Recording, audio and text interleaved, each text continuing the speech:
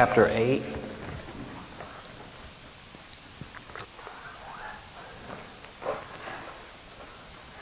As we've been reviewing at the first few minutes of the class, basic promises from the Word of God and the going over the faith rest drill of the three-step of grabbing the promise, letting it circulate in our souls to the point where we perceive the rationale behind that promise, and seeing that there's closure in the sense that unbelief doesn't go anywhere. And then finally the idea, well, when we have grabbed the promise, step 2, when we have seen the rationale in the promise, the third step is that faith should come, and we should feel comfortable with that. And we've been going over Romans 8:28, that all things work together for good to them that love God, to them that are the called according to His purpose. And I've been stressing the fact that it gets back to the debate over evil, and that fundamentally, if we are to believe that all things work together for good, what in effect we're doing is that we are believing. Let's see if I can focus this a little bit better.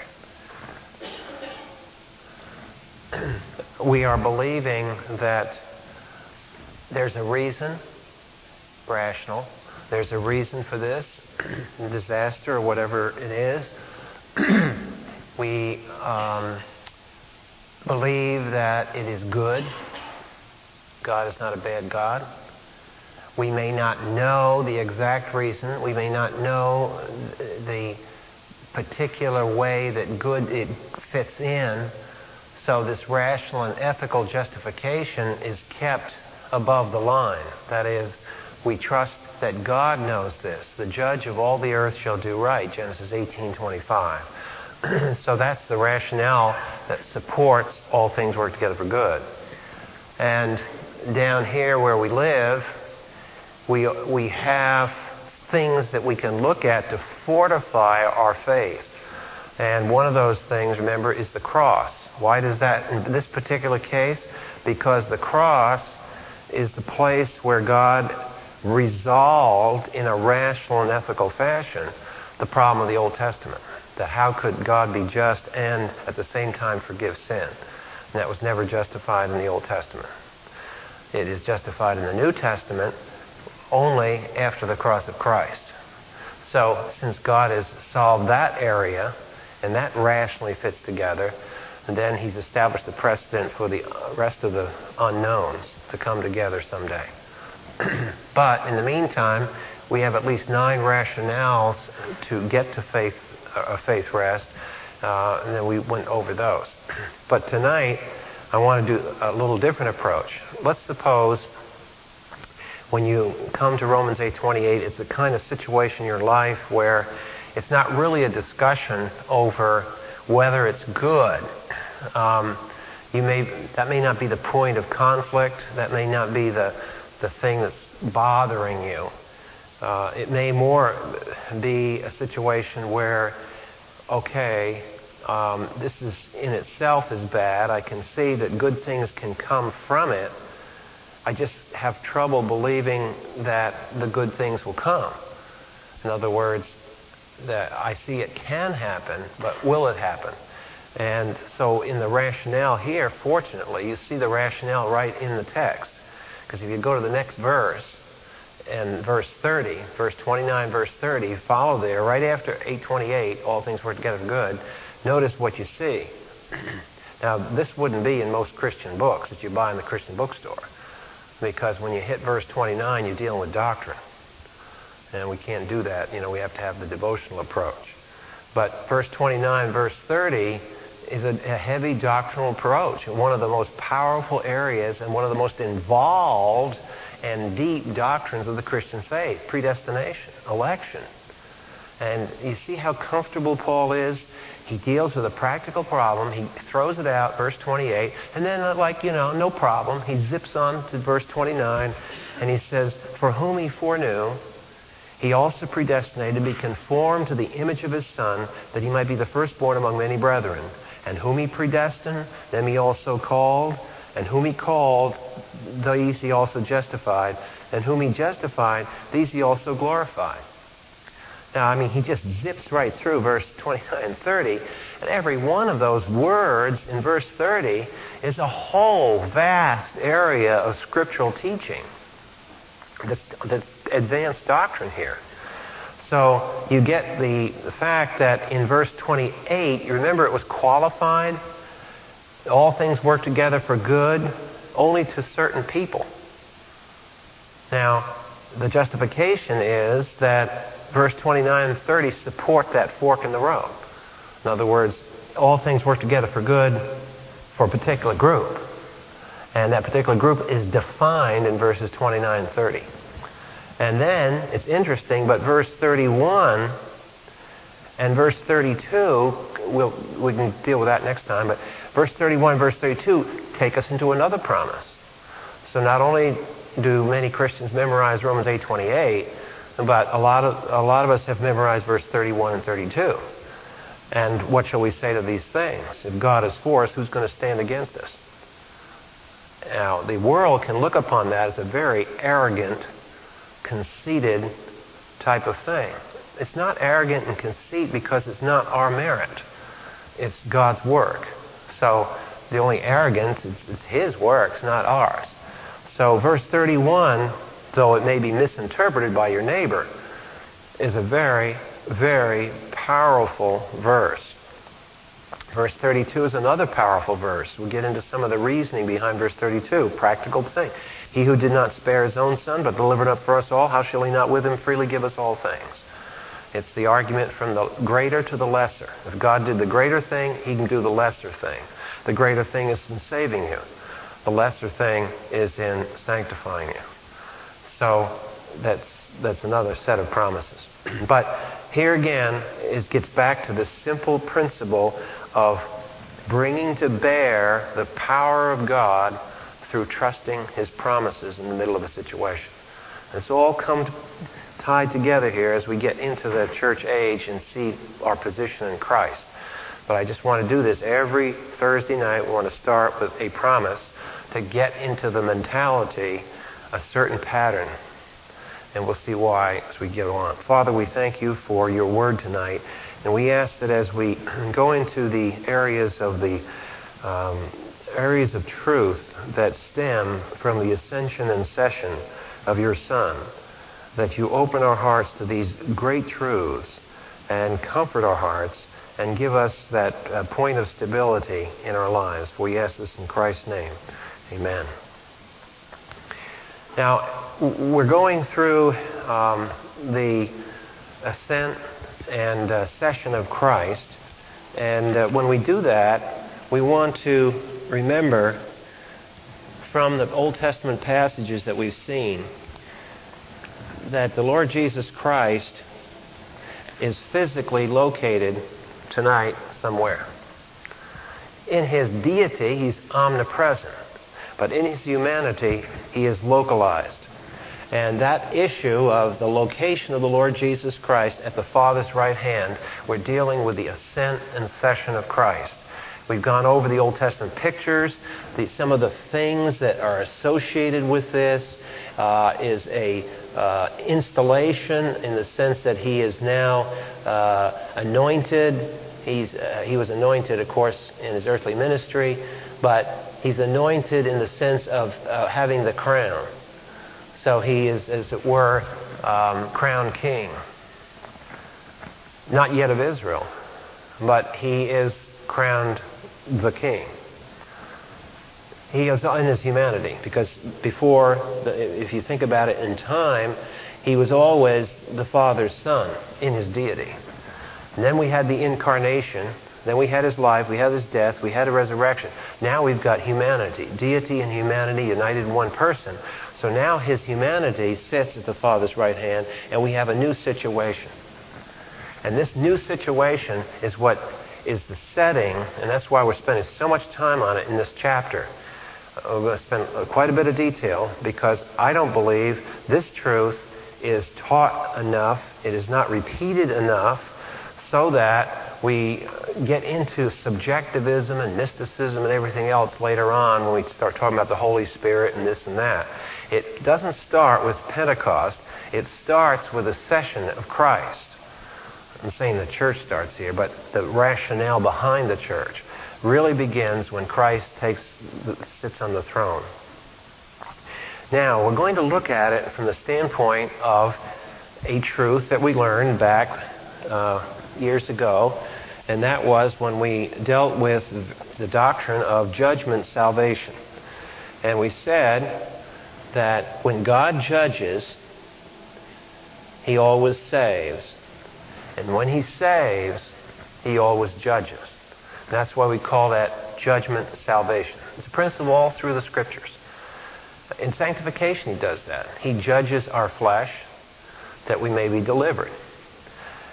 When we become Christians, then we realize that Christ died for my sins that I might be saved. There it is, judgment and salvation.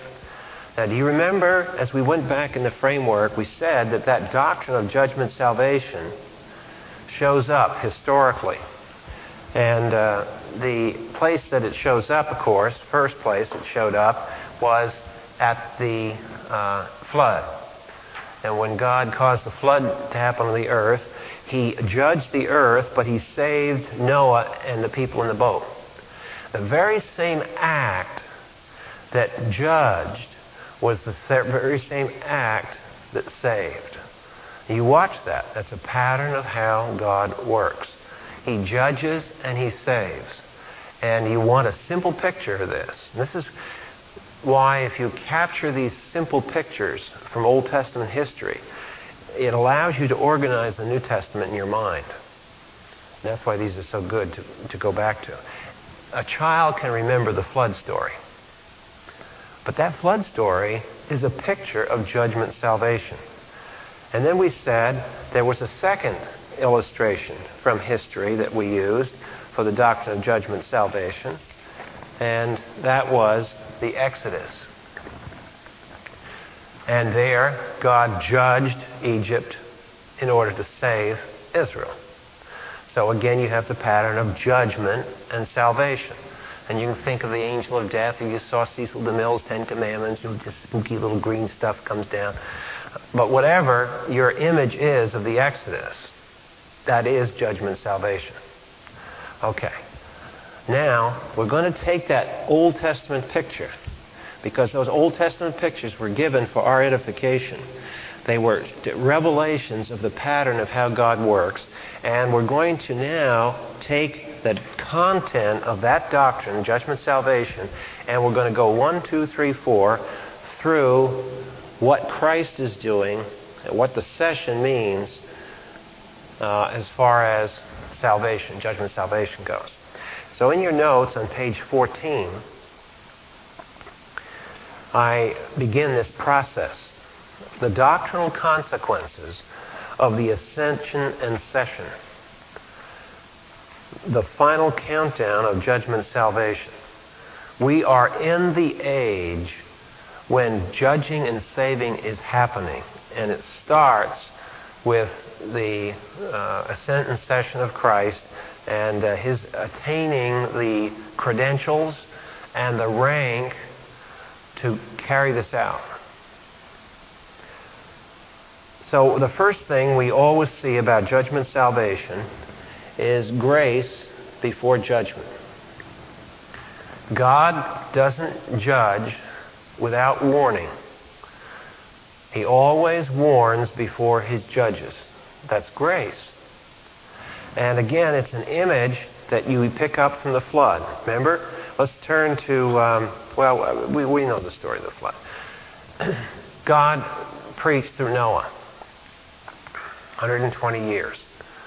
So there was a period of grace before judgment. Now, whether people believed it, obviously not too many people believed it, treated it in a trivial way. Well, too bad. The announcement was there. Now, one of the things to notice about this pattern is that if you look carefully at the fact that God has to judge before He saves, He has to be gracious before he judges. If you look at that pattern, you realize that that defines grace.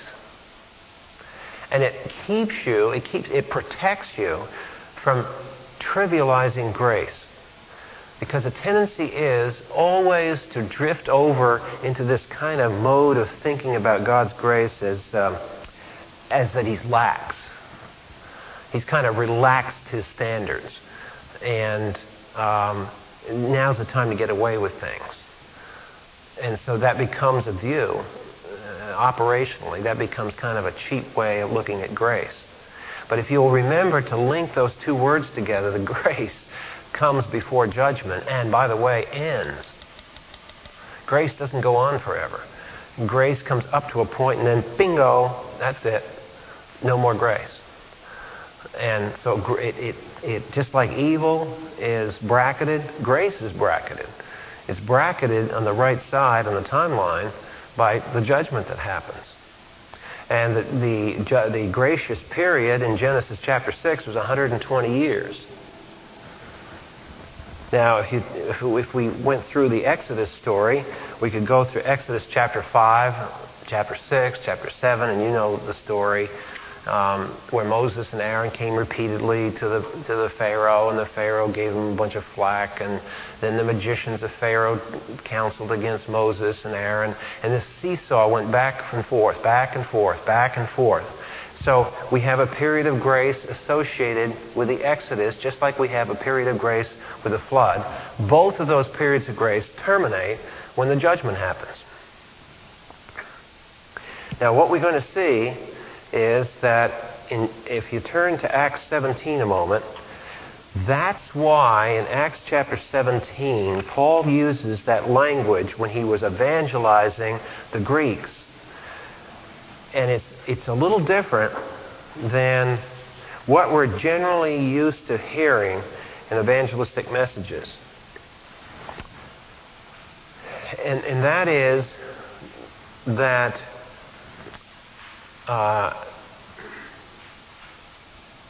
it's almost like given as a threat.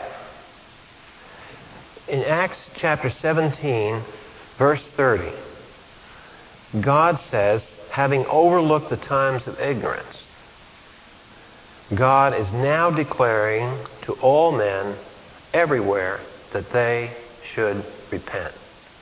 Now there's the gospel invitation in a street confrontation sort of context. And he's saying that there's an order here.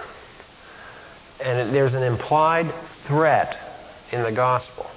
And the threat is, you better believe in Jesus Christ while you got a chance. That's the way it comes across. Yeah, you have a choice, but it's not going on forever. And that is the way to blend the force into the gospel presentation. Now, if you remember, one of the pictures of Jesus Christ reigning from the Father's right hand was Psalm 2.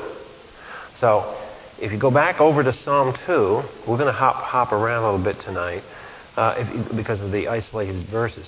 But if you go to Psalm 2, where is one of the, remember the four pictures we had? Psalm 68, Psalm 2, Psalm 110, and Daniel 7. All four of those passages are used by New Testament authors to picture Christ as the one who is coming as judge.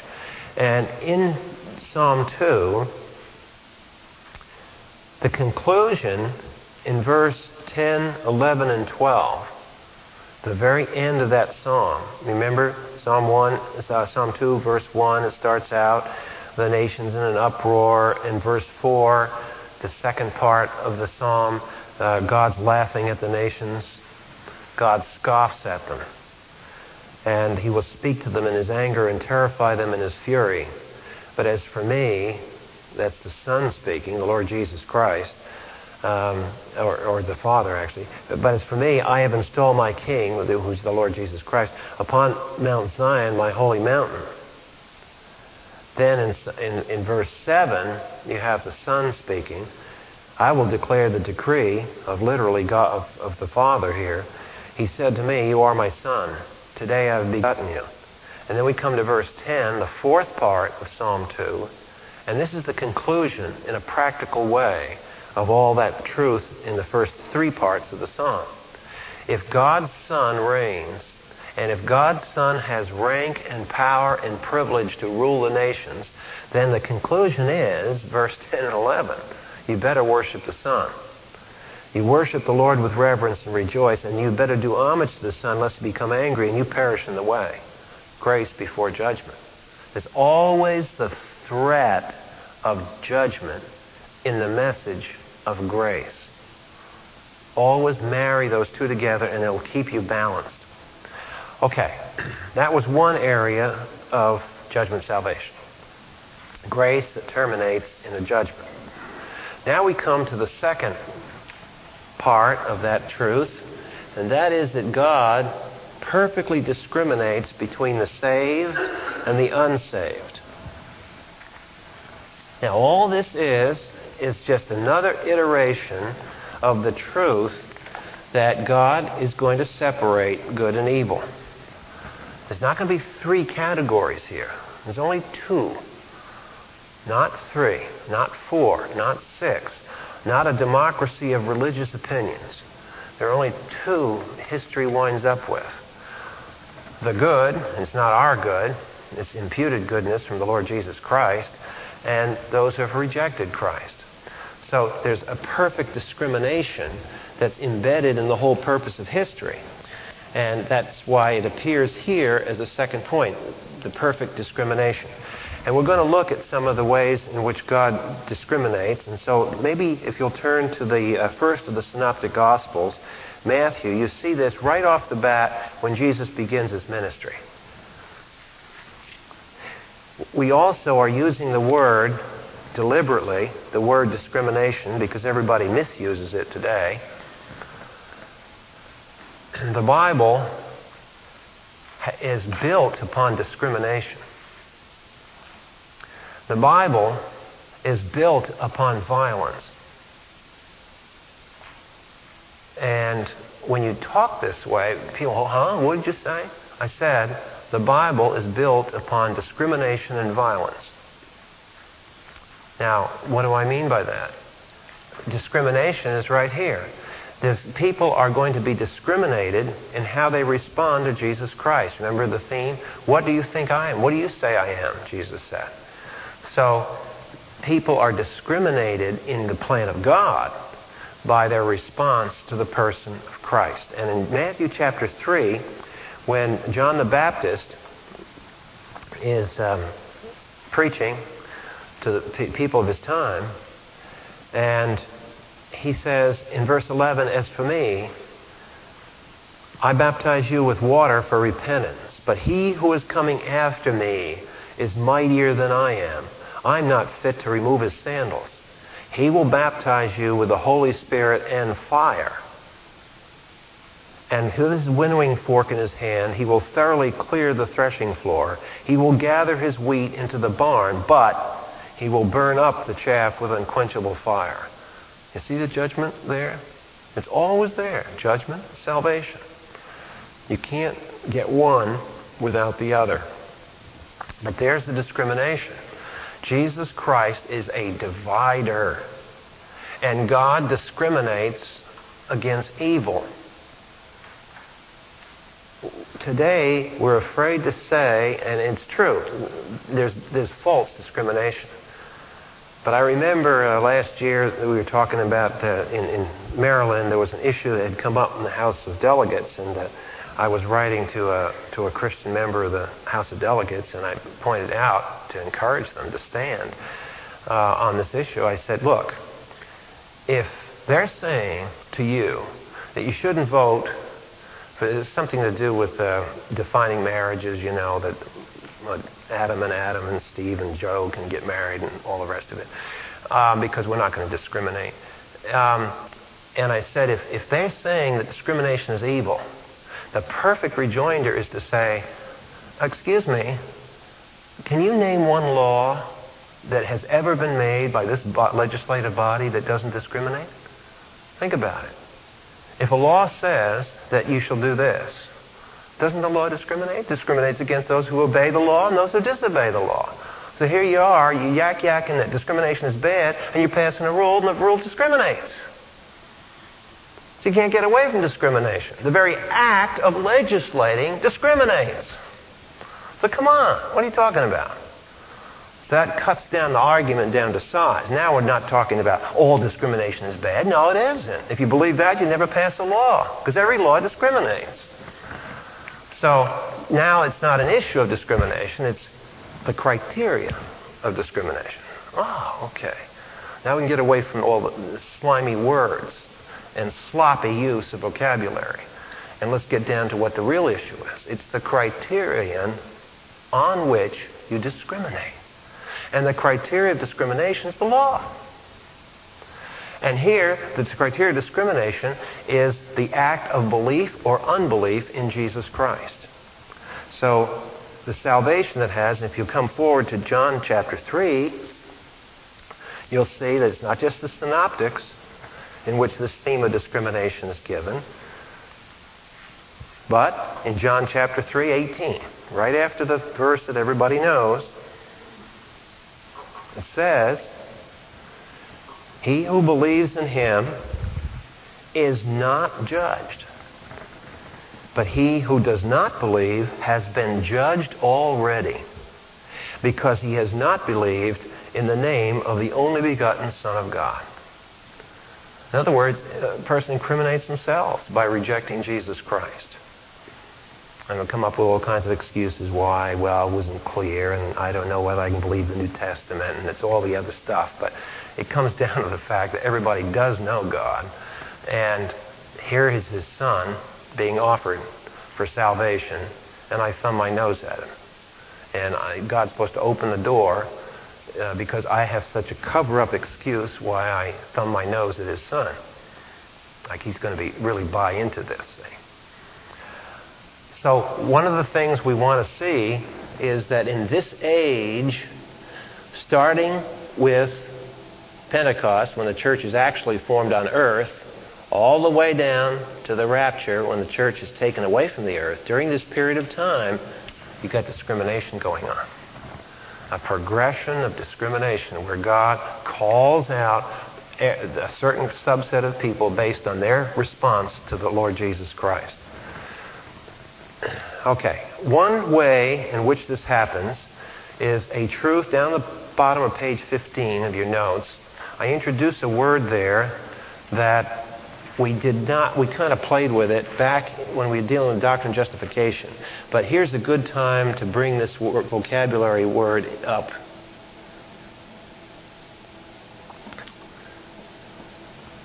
Imputation is a word that is used primarily by accountants. To see how it's used, turn to the book of Philemon. And we'll start from the elementary idea of the base meaning of this word. And then we'll go to the theological, spiritual meaning that Paul used. It didn't start with theologians, it started with accountants. And it's interesting, in all the things that archaeology digs up in ancient civilizations, you know, volumetrically and numerically, the subject material is dug up most, at least in the Babylonian area and cuneiform. It's all the records of accountants. I mean, it'd be amazing. You read and translate this stuff. Joe Blow sold 3 pots to Sam Jones. And that's what half these clay tablets are all about. And people think they're big, dark secrets from history. And what it is, they're receipts for business deals. And Philemon, in this case, here's a flavor for this word impute. And gets away from the theology so you can just see it in normal, everyday business. In verse 18, for those of you who don't know the argument of Philemon, it's a plea by Paul who deals with an issue of a slave and a slave owner. And so in verse 18, if he, the slave, has wronged you, the slave owner, in any way, or owes you anything Charge that to my account. Impute it to me. There's the basic root stem of the word impute. It has an economic street usage. And it simply means to credit to somebody's account. Charge it to an account.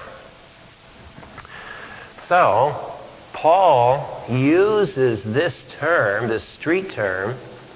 By the way, this is another good example of the fact that the New Testament is not some spooky, lofty theology text. To the first century Christians to whom these letters were written, it was written in the language of the ordinary person on the street. Now, we've invested all kinds of content to this, and not wrongly, because the Holy Spirit has taken this vocabulary and He's increased the meaning of it. But originally, these words had street meanings. And here's the street meaning here to credit. Okay, now that's the word that Paul picks up, and now he appropriates the accounting term, and he brings it over here, and he says, the Christian has imputed to him the righteousness of the Lord Jesus Christ. And we say that's justification. He is now justified. Why? Because the act of justifying is crediting Christ's righteousness to this guy's account. That's the picture of justification. And the thing to remember about it is that it's an objective thing that's happening. It's not a subjective thing. This has nothing to do. This guy may be having great emotions, or he may have very little emotions. His soul may be in turmoil. He may be very placid. It doesn't make a particle of difference when it comes to imputation. Imputation is not given on the basis of personality. It is not given on the basis of an emotional thermometer. Imputation is not felt. It's not detected. It's not smelled. It's not measured. You can't have a dial and find out where it is. There's no calculator involved. And it is a transaction that happens mysteriously beyond all our perception. The only way we know is because the Word of God tells us this. And it gets back to faith.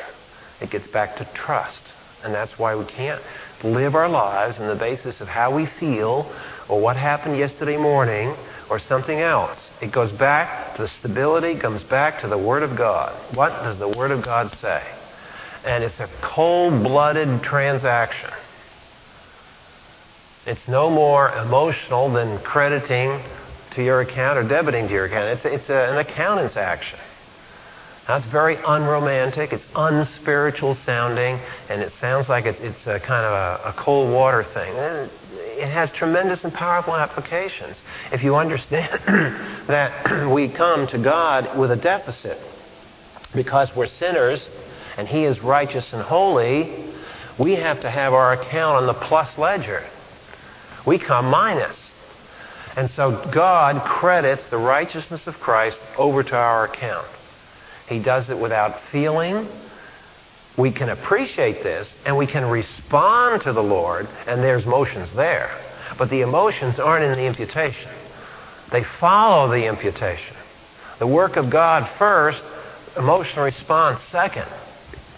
And you can't respond emotionally to any work of God if you don't first believe that the work of God happened. And that's why it gets back primarily to faith. So what we want to show then is that in this judgment salvation, number one, here we have grace before judgment. In this case, how long has the grace gone on? The grace has gone on from the day of Pentecost on to tonight. 19 plus centuries. That's how long the period of grace is. But one day it's going to come to an end, just like these other grace periods came to an end, and it will come in judgment. And the Lord Jesus Christ is giving out the grace. The Lord Jesus Christ is going to do the judging. Then we come to this, and we say that the Lord Jesus... Notice, in each one of these cases now, unlike the Exodus and the flood, who is the center of all these? The Lord Jesus Christ. The Lord Jesus Christ is the center of the grace. He's the center of the judgment. He's the center of the perfect discrimination, because the discrimination is based upon whether we receive or reject Jesus Christ. All right, so now we come to the fact, as we said before, we come to the one way of salvation. And this is number 3. There's only one way. Not 3, not 5, but there's only one way. There is no other name given among heaven whereby we may be saved. Believe on the Lord Jesus Christ and thou shalt be saved. It doesn't say believe on Paul, believe on Peter, believe on Confucius or anybody else. It's just there. One way of salvation. Now this is very offensive to people. But the offense ought not to be seen if you encounter this. A good way of discussing it is to say, well, wait a minute. Don't blame Jesus for the one way of salvation doctrine. Don't blame Paul for that. Where does it go back to? Do you remember?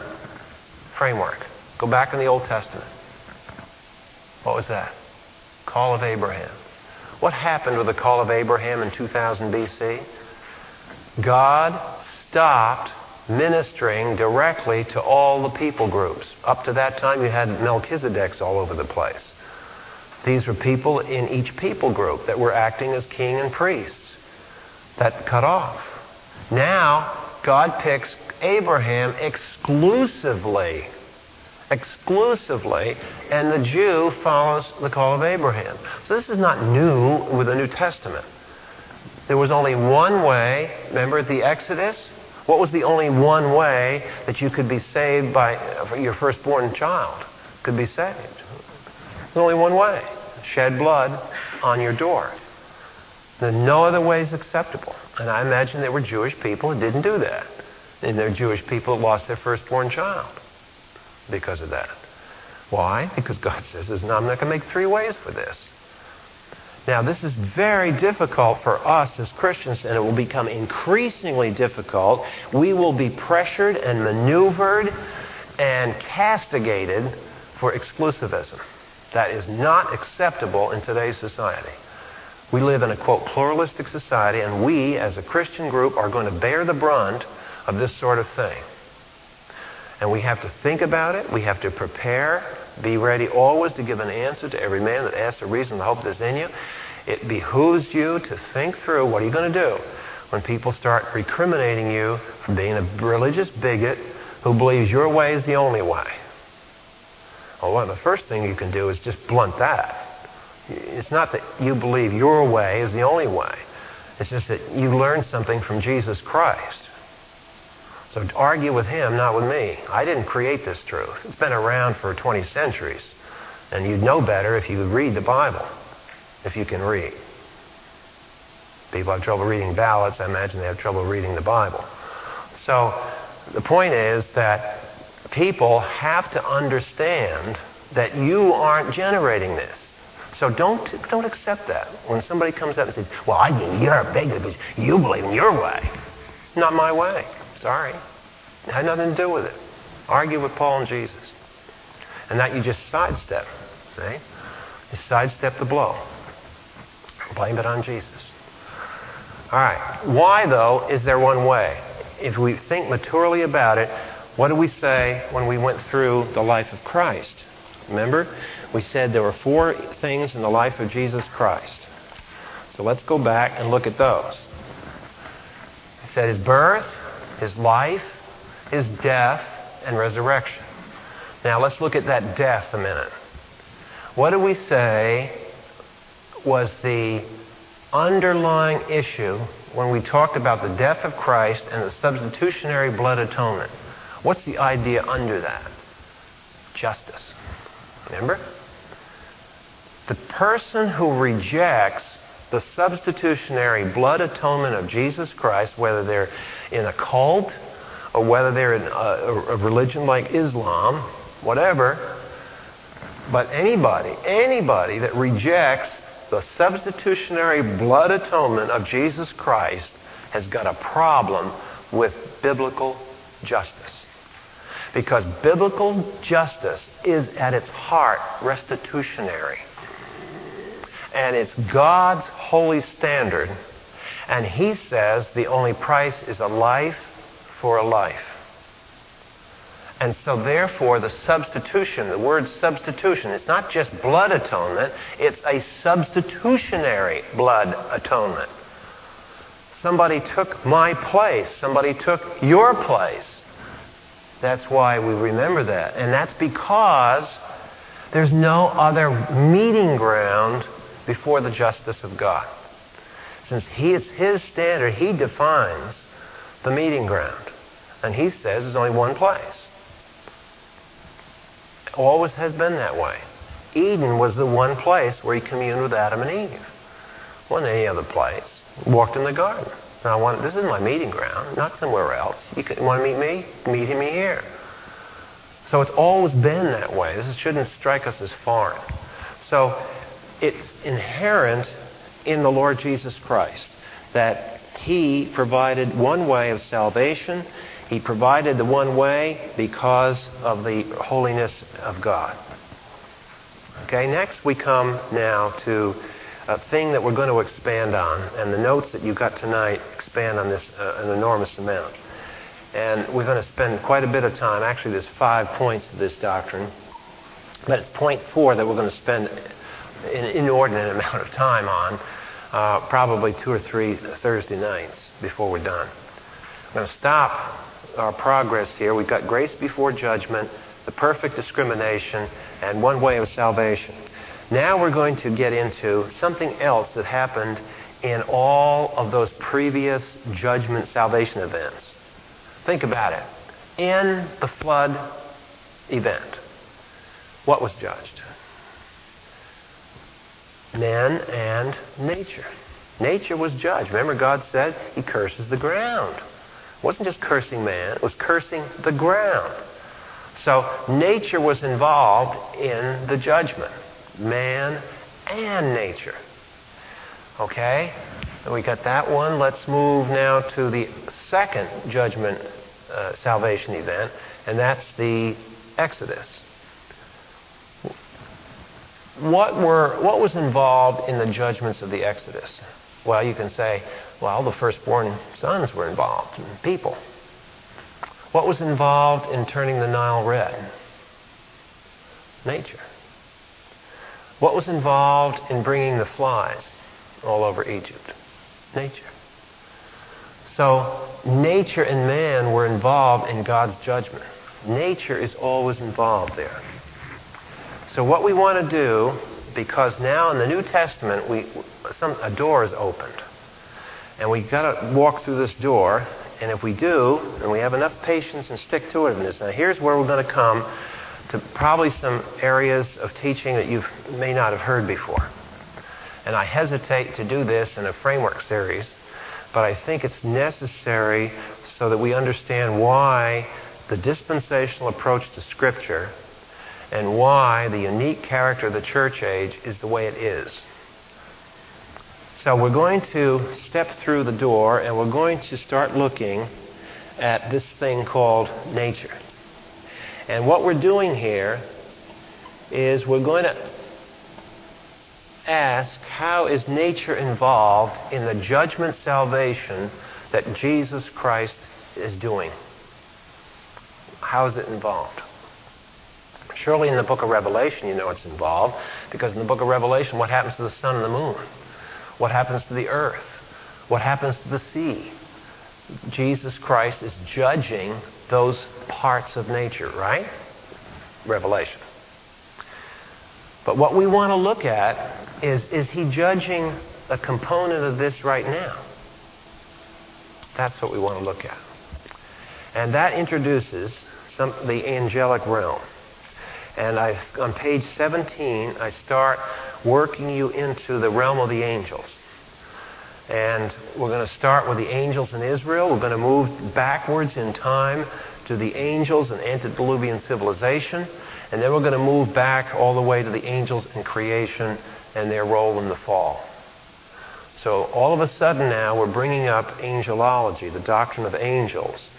And we're having to do that because of the wide ramifications of when Jesus Christ took the high ground, when He went forward and God gave Him a name above every name, that He sits above all the principalities and powers.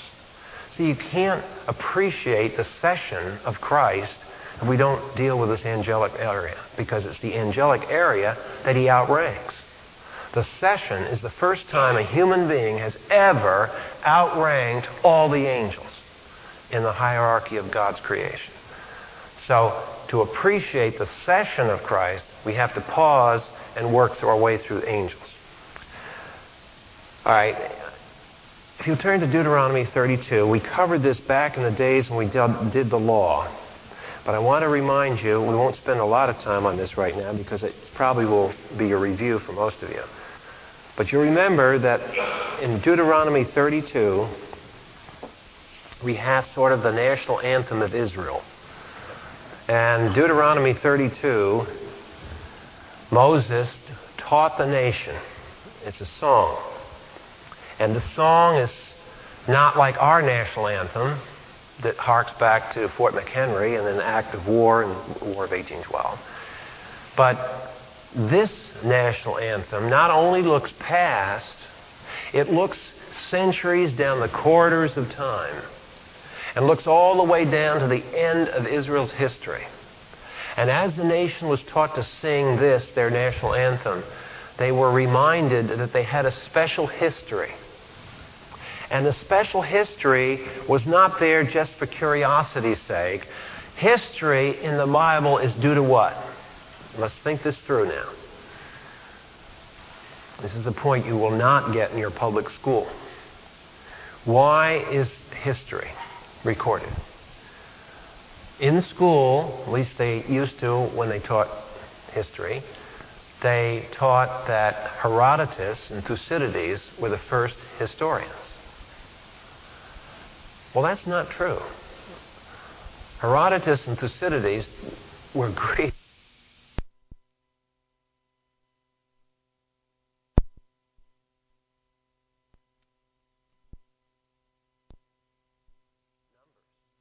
Joshua. Why?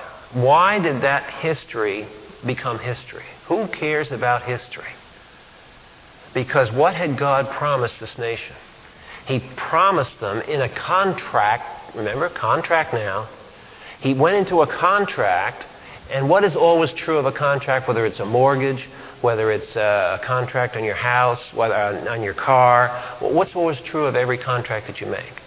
It has terms of performance. If you have a loan, the banks make you make a contract with the bank, and it says you'll make a payment every month. What happens if you don't make the payment? They have certain rights to come in and start proceedings against you. Maybe even confiscating the property that's acting as the equity behind the loan. So, contracts have performance implications. Okay. How do you tell if the contract's broken or not? You have to measure performance on the basis of the terms in the contract. That's the essence of it. Now, God made a contract with the nation Israel, and the issue is going to be down through the corridors of time. Here's the point that God made a contract with Israel. Now, the issue is there's two parties to this covenant, God and the nation Israel. They go into a contractual agreement that stipulates certain things are going to happen. God is going to do certain things. Israel is supposed to do certain things. Now, as time goes on, how can we tell whether there's a breach of contract or not? By recording performance. And where do we go to record performance for the contract? History. That's why history is written in the Scriptures. The high purpose behind history is to track God and man's behavior. Now, this is why, frankly, before I became a Christian, I wasn't interested in history. And the reason I wasn't interested in history is because nobody bothered to tell me, so what? So why should you spend all this effort learning all this material? I don't know. Nobody told me. Just told me to pass the test next week. And that's all we ever told. And then we wonder, gee, these kids aren't motivated. Well, of course not. There's nothing there to motivate them. The motivation is seeing the pattern of God work down through the corridors of time. Now I'm motivated. And I've heard this testimony so many times from new Christians or old Christians that I got my interest in history after I became a Christian. After I became a Christian, it transformed my whole life. after I became a Christian, I loved history. I liked to read about these things because it suddenly became interesting. There was a reason for it. There's a pattern behind it. It makes sense. Well, in Deuteronomy 32, in this great national anthem of Israel, at the very beginning, you notice that there's an invocation. Moses writes this, and you can read this and you read this too fast, and you zip right by this and never notice it. But in verse 1, he calls heaven and earth as witnesses. Give ear, O heavens, and let me speak, and let the earth hear the words of my mouth. Let my teaching drop as the rain and my speech distill as the dew. For I proclaim the name of the Lord. Now we can, if we had time, and I did this back when we went through the Old Testament, we could go to passages in Micah and Isaiah. I listed two of them there in the notes on page 17. And you would see that centuries later, down through into the period of the decline of the kingdom, just prior to the exile, during this period, what are the Old Testament prophets doing?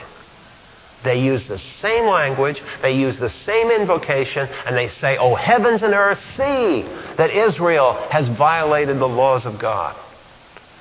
Now, what are these guys talking about? Is this just poetry? Or is there something serious going on here that maybe we better just hold it a minute and think, do the heavens have eyes? Does the earth have ears? What's going on here? Are we talking about spirits of the earth and spirits of the sky? In a way, yes, we are. These are angelic witnesses. And over the quarters of time, down through the centuries, angels have been watching. Angels are watching this drama. They're watching the performance of God, and they're watching the performance of man. They are intrigued with history. They are the third parties. They are going to, in the final analysis, be the jury, as it were. Did God obey the contract? Did man obey it?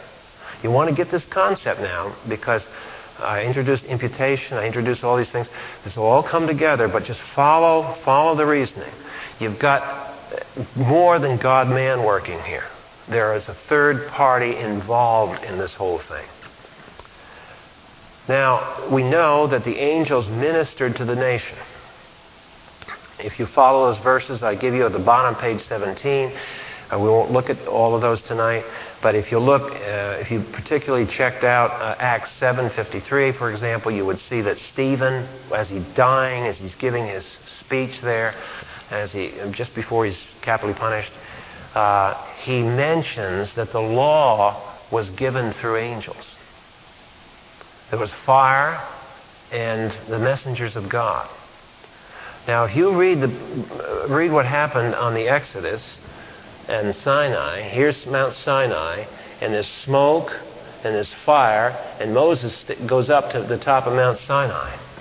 You don't read anything about angels. But the Jews, down through history, have said that the law was given not by just the angel of the Lord, but it was given through angels, plural.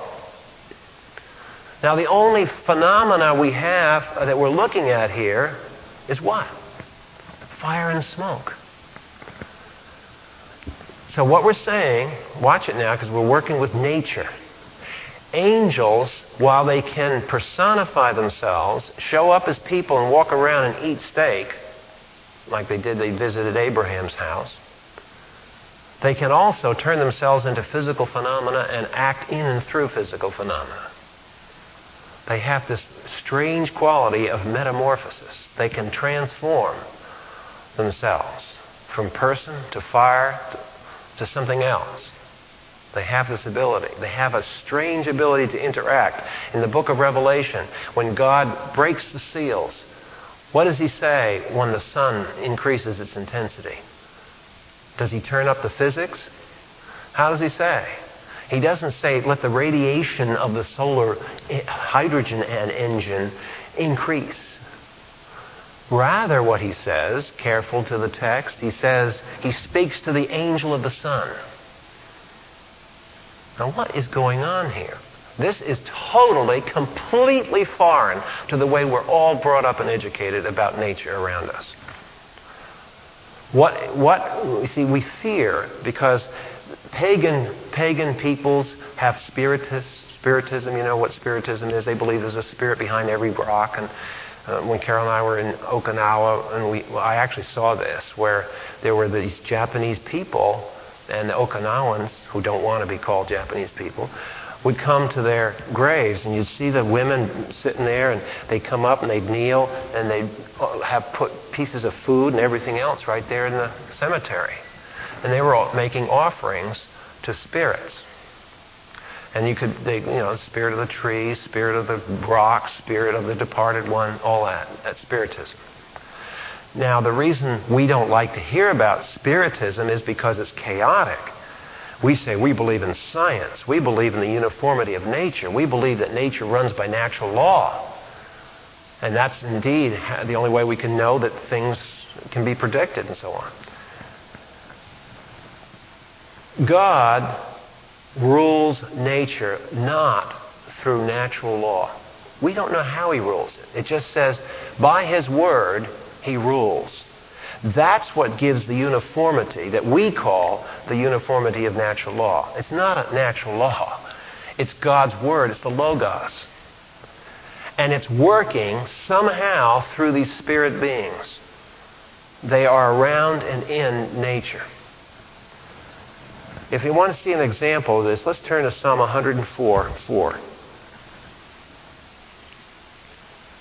Here's the thought.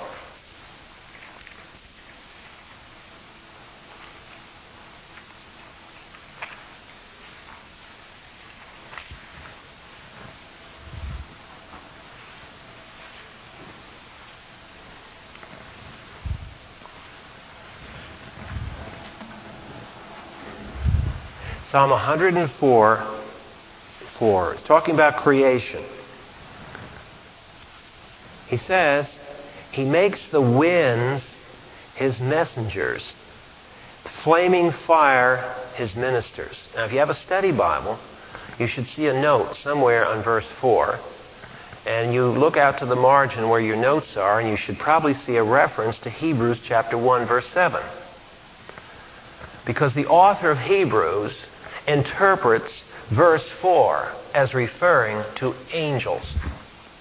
And if the author of Hebrews is correct, and we believe he is, then what he is saying in verse 4 is that winds and fire are intimately related to, or perhaps are actual metamorphisms of angelic beings.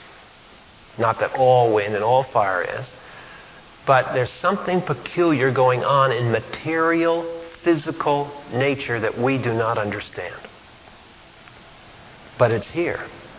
And we're going to explore this area of angels in some depth now. If you look at the notes that we just handed out tonight, we'll move into this area and relate it to the session of Christ and what he is doing today, and what the big argument is. And I think when we get through this, it will give renewed appreciation for why we go through things like the faith rest drill. Father, we thank you for our time together tonight. We thank you that in your light we see light, and that your word guides us. And we look to you to illuminate our hearts that we may understand you and your kingdom and the handiwork of your hands. And we thank you for the salvation that you have so graciously bestowed upon us. May we learn to appreciate it ever more deeply. And we ask that as we work our way through the promotion of your Son to your right hand, that we can share in the understanding that the New Testament authors have of this rather stupendous point in history. And may we be encouraged and edified and strengthened with this great truth. For we ask it in Christ's name. Amen.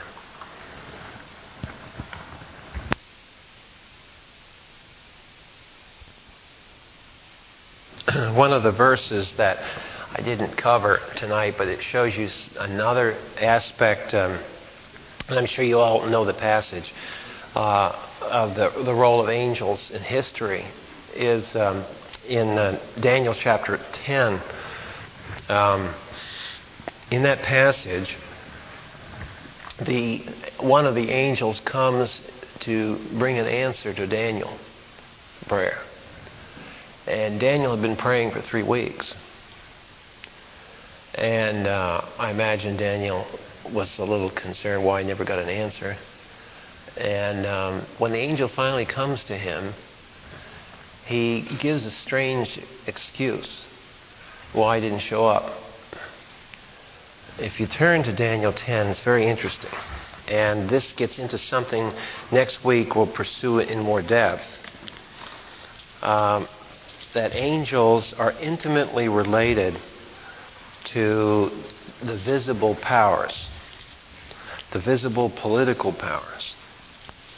That it's as though there's a shadow regime behind the visible political picture. And in Daniel chapter 10, verse 10, by the way, verse 10 of Daniel is a neat repeat of what happens when angels show up at certain times. I was recently watching a film on the New Testament, and they had some inane rendition of when Peter was in jail and the angel came, delivered him out, and they had this spooky light that showed up. You know, I just wondered, did the producer of this film ever read the text? Do you know what the text says? The angel hit Peter and said, "Okay, get up, pal. We're out of here." Now, I mean, that strikes you as kind of funny, but, I mean, the word there, if you look it up in the Greek, is he smacked him. And, you know, I don't know what it feels like, but I would imagine it would be quite an impression to get hit, to get the knuckle end of an angel's hand. But it happened. And here, it's another one of those passages, in Daniel chapter 10:10, that these guys, when they show up, sometimes they're not very gentle. And then behold, in a hand, and this is great. This is a great translation of the Aramaic, very gentle. And behold, a hand touched me and set me trembling on my hands and knees. Well, now, it actually means it hit me and knocked me down. And I'm sitting there on my hand. What position are you in when you're on your hands and knees? Somebody went up and shoved him down. And then he said to me, "O Daniel, man of high esteem." Now, I don't know whether these angels have a sense of humor or what, but it's very interesting to watch their behavior in some of these points. They seem to have sarcasm. Remember the 2 angels that showed up at the ascension and said, "What are you guys looking for here?" And now here he comes and knocks him on the floor and says, "Oh, you're a great man. Understand the words I'm about to tell you. And stand upright, for I have now been sent to you." And when he had spoken this word to me, I stood up trembling. I mean, this guy, there was a real effect when this angel showed up. He said, "Don't be afraid, Daniel, for from the first day that you set your heart on understanding this and on humbling yourself before God." Now, this is so encouraging for prayer. And by the way, this is another case where angels are involved in answered prayer. He says, on humbling yourself before your God, "Your words were heard, and I have come in response to your words. But the prince of the kingdom of Persia was opposing me for 21 days. And then behold, Michael, one of the chief princes, came to help me, for I had been left there with the kings of Persia. Now I've come," and he goes on to say, "I've come to give you an account of this and that and the other thing."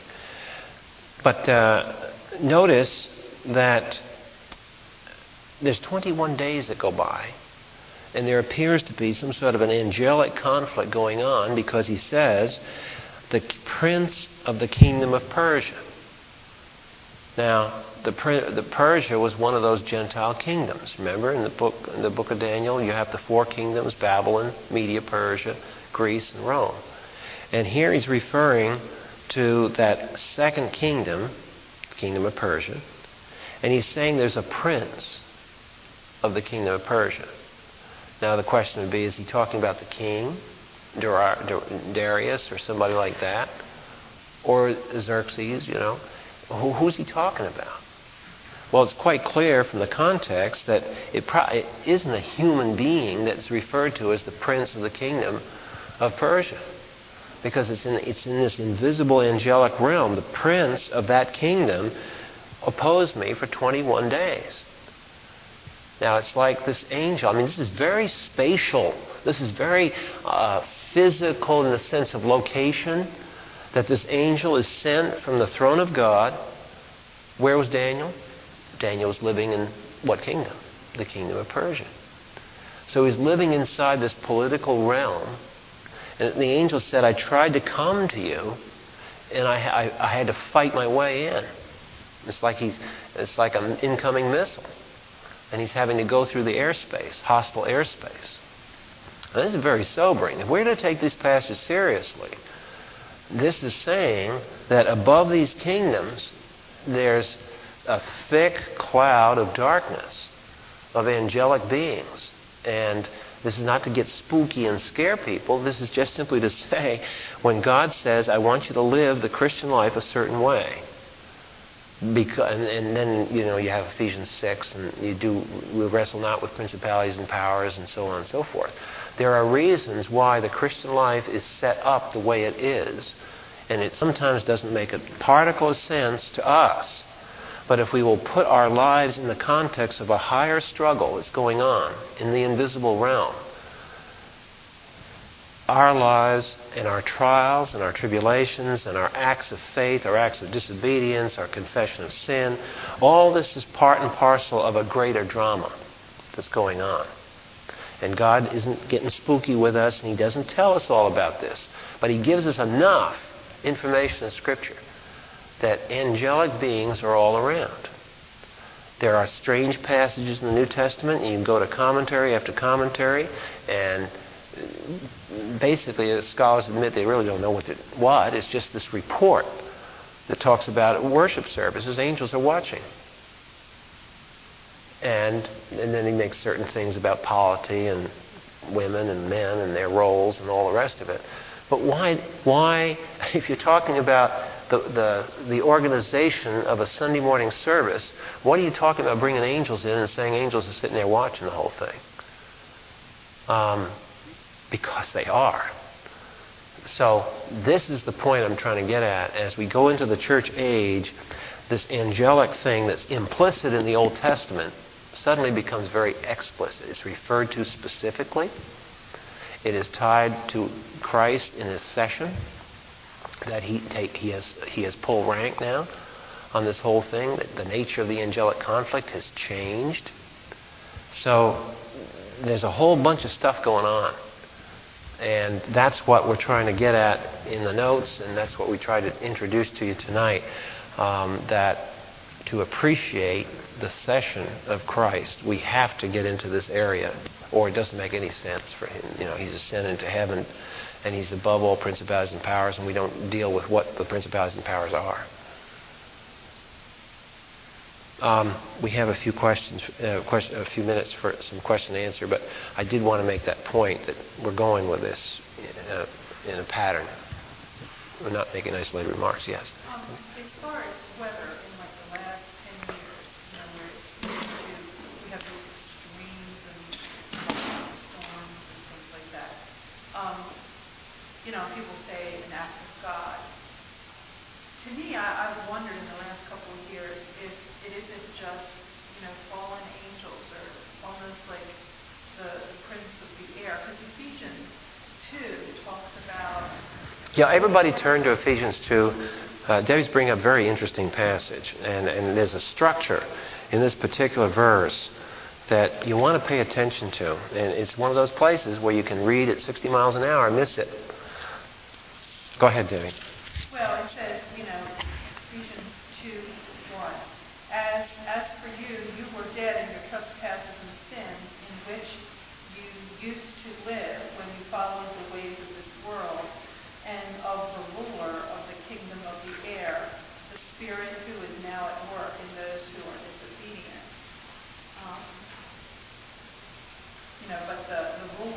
Of the power of the air. The air, Now, and it's the same spatial thing you see in the kingdom of Persia. I mean, this angel is trying to get into the airspace, so to speak, to get down to where Daniel is, and he's having a problem.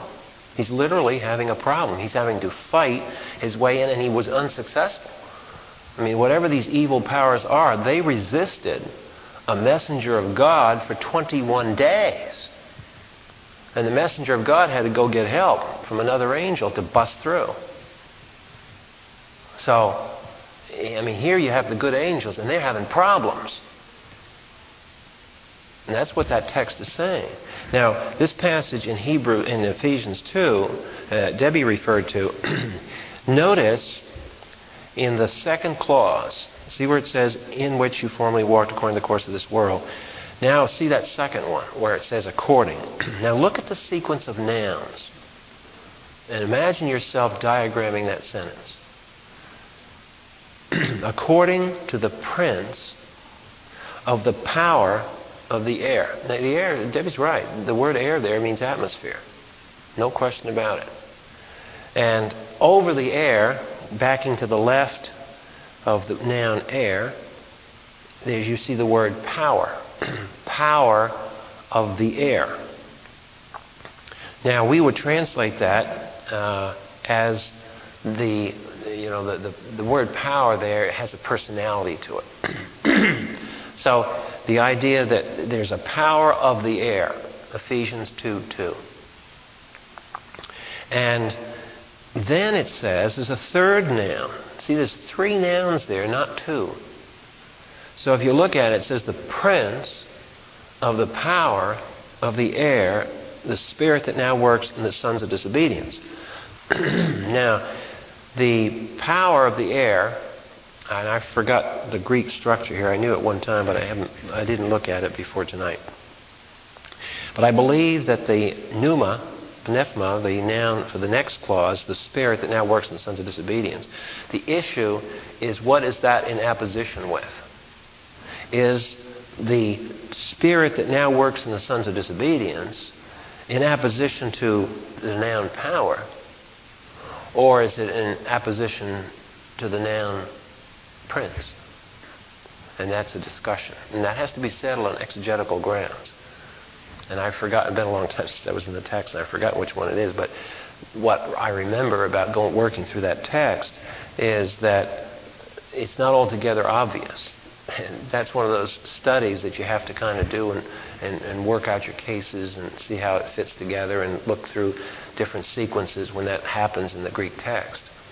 So, pertinent to our discussion tonight is the fact that the atmosphere, there's a spirit in the air, and then there's a prince over that.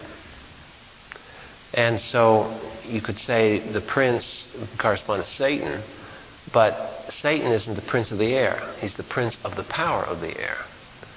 So there's intermediate thing going on here between Satan and the natural forces. And that appears to be like the prince of the kingdom, remember, the prince of Persia. So there's a whole structure here. There's principalities and powers. What's that? There's some sort of ranking that's involved. There's some sort of hierarchy involved. There's a structure going on. And that is a very, very important point, because what we're going to find is that critics of premillennial dispensational theology always like to say that we do nothing in the church age. The church age is just sort of a big waste. Nothing happens. That we postmillennialists believe in progress. I mean, the church is doing something. It's conquering the world. Yeah, it sure is. Notice, we're progressing in history. Well, they have a point in one regard. If Jesus Christ attained the throne in victory, what is going on now? Is there progress being made? And our point in getting into the angelic area is you can't answer that question unless you deal with the angelic powers. Jesus Christ is doing something. He has been doing something for 19 centuries. It's not wasted time. Something is going on, and it involves the church, but it involves also these principalities and powers. When you see the prince of the power of the air, it's in opposition to Christ, right? You walked, look at verse 2, you walked according to the course of this world. Who sets the course of this world? It's this prince of the power of the air that sets the course of the world system. And obviously Paul is saying that verse 4, God being rich in mercy and so on, He loved us. We were dead. He made us alive together in Christ. And notice in verse 6. Now this is why I'm working through this angel thing for you. If you look at verse 6, that's not going to make sense unless we do something here. Unless we spend time trying to understand the principalities, the powers, the rank of Jesus in this invisible realm. Because He makes this statement in verse 6, He raised us up with Him and seated us with Him in heavenly or spiritual places in Christ Jesus. Now there's a load of truth in there. And it's hard to extract. And it's not just words, blah, blah, blah, blah, blah, blah. It's nice sounding words, you know. This is making some very definite claims about what our role is in all this. And that somehow we are linked to Christ's session, His ascension and session. And then he goes on to, we wrestle with principalities and powers. There's a fight going on, in other words. And it's naive to think that it's just a political conflict, or it's just a racial conflict, or it's just a crime versus law-abiding citizens conflict, or it's just drug addiction, or it's just alcoholism, or it's just this, or it's just that, or it's just climate. It's just, it's just. All these things are conspiring together. There's a pattern going on. And we don't know what the whole pattern is. To get back to Debbie's point about the climate, one of the problems we have is in climate studies is that the averages that have been developed, the average behavior of whatever this mass is, was all made during the 40s and 30s when the climate was reasonably orderly. But it doesn't go very back in time. And one of the arguments that's going on in my profession is global warming, of course. And it's politically expedient, and shall I translate that to mean it's budgetarily expedient for various agencies to claim that it's anthropogenic. That is, that the global warming is caused by man. Because if you say that, you can, quote, fix the problem. See, this is man trying to fix the problem. The flaw in that particular line of reasoning is that there was global warming in the time of the Vikings. It was so warm that vineyards were growing in New England by themselves, and when the Vikings visited the New England shores, they called it Vineland. They called Greenland, which is one big ice cap, Greenland. Why did they call it Greenland for? It isn't green, it's white, it's rocky. What do they call Greenland? I had that same question at school once. Because the point is that there have been warmings before in history, and the question is that there's one man, a professor actually in the department I came from at MIT, that raised the sarcastic question. He says, I wonder how many cars and factories the Vikings had. So the point is, we don't know what's causing it. That's what's the real bottom line is. But we have these people that are absolutely in a political frenzy to solve the problem and prevent global warming from happening because it's all due to the United States, or it's all due to the bad factories and stuff. We don't really know what's going on, frankly. And it's if you say that, you get your budget funded for next year, because you can say, I've got a new research project that's going to give this. But all of it, I'm sure angelic beings are involved. But we can't the point is, don't get spooky about it. Control the angelic realm with the sovereign word of God. It's all by God's permission. So even if there are these intermediaries, it's just that we have to understand, like that angel did in Daniel 10, that the good guys can take a lot of opposition. The bad guys don't just cower, and they don't just fall over every time somebody mentions the Lord's name. Here was a powerful angel, and they didn't keel over for the powerful angel. He had to fight. So the question is, why? And how do they fight? What's all involved in this thing? And from there we'll go into why the New Testament is written the way it is. I've talked all the time. Sorry about that. Wanted more questions, but let's we'll get into this. Have lots of time. I've decided we're not going to rush through this because it's going to take some time to go through it. So.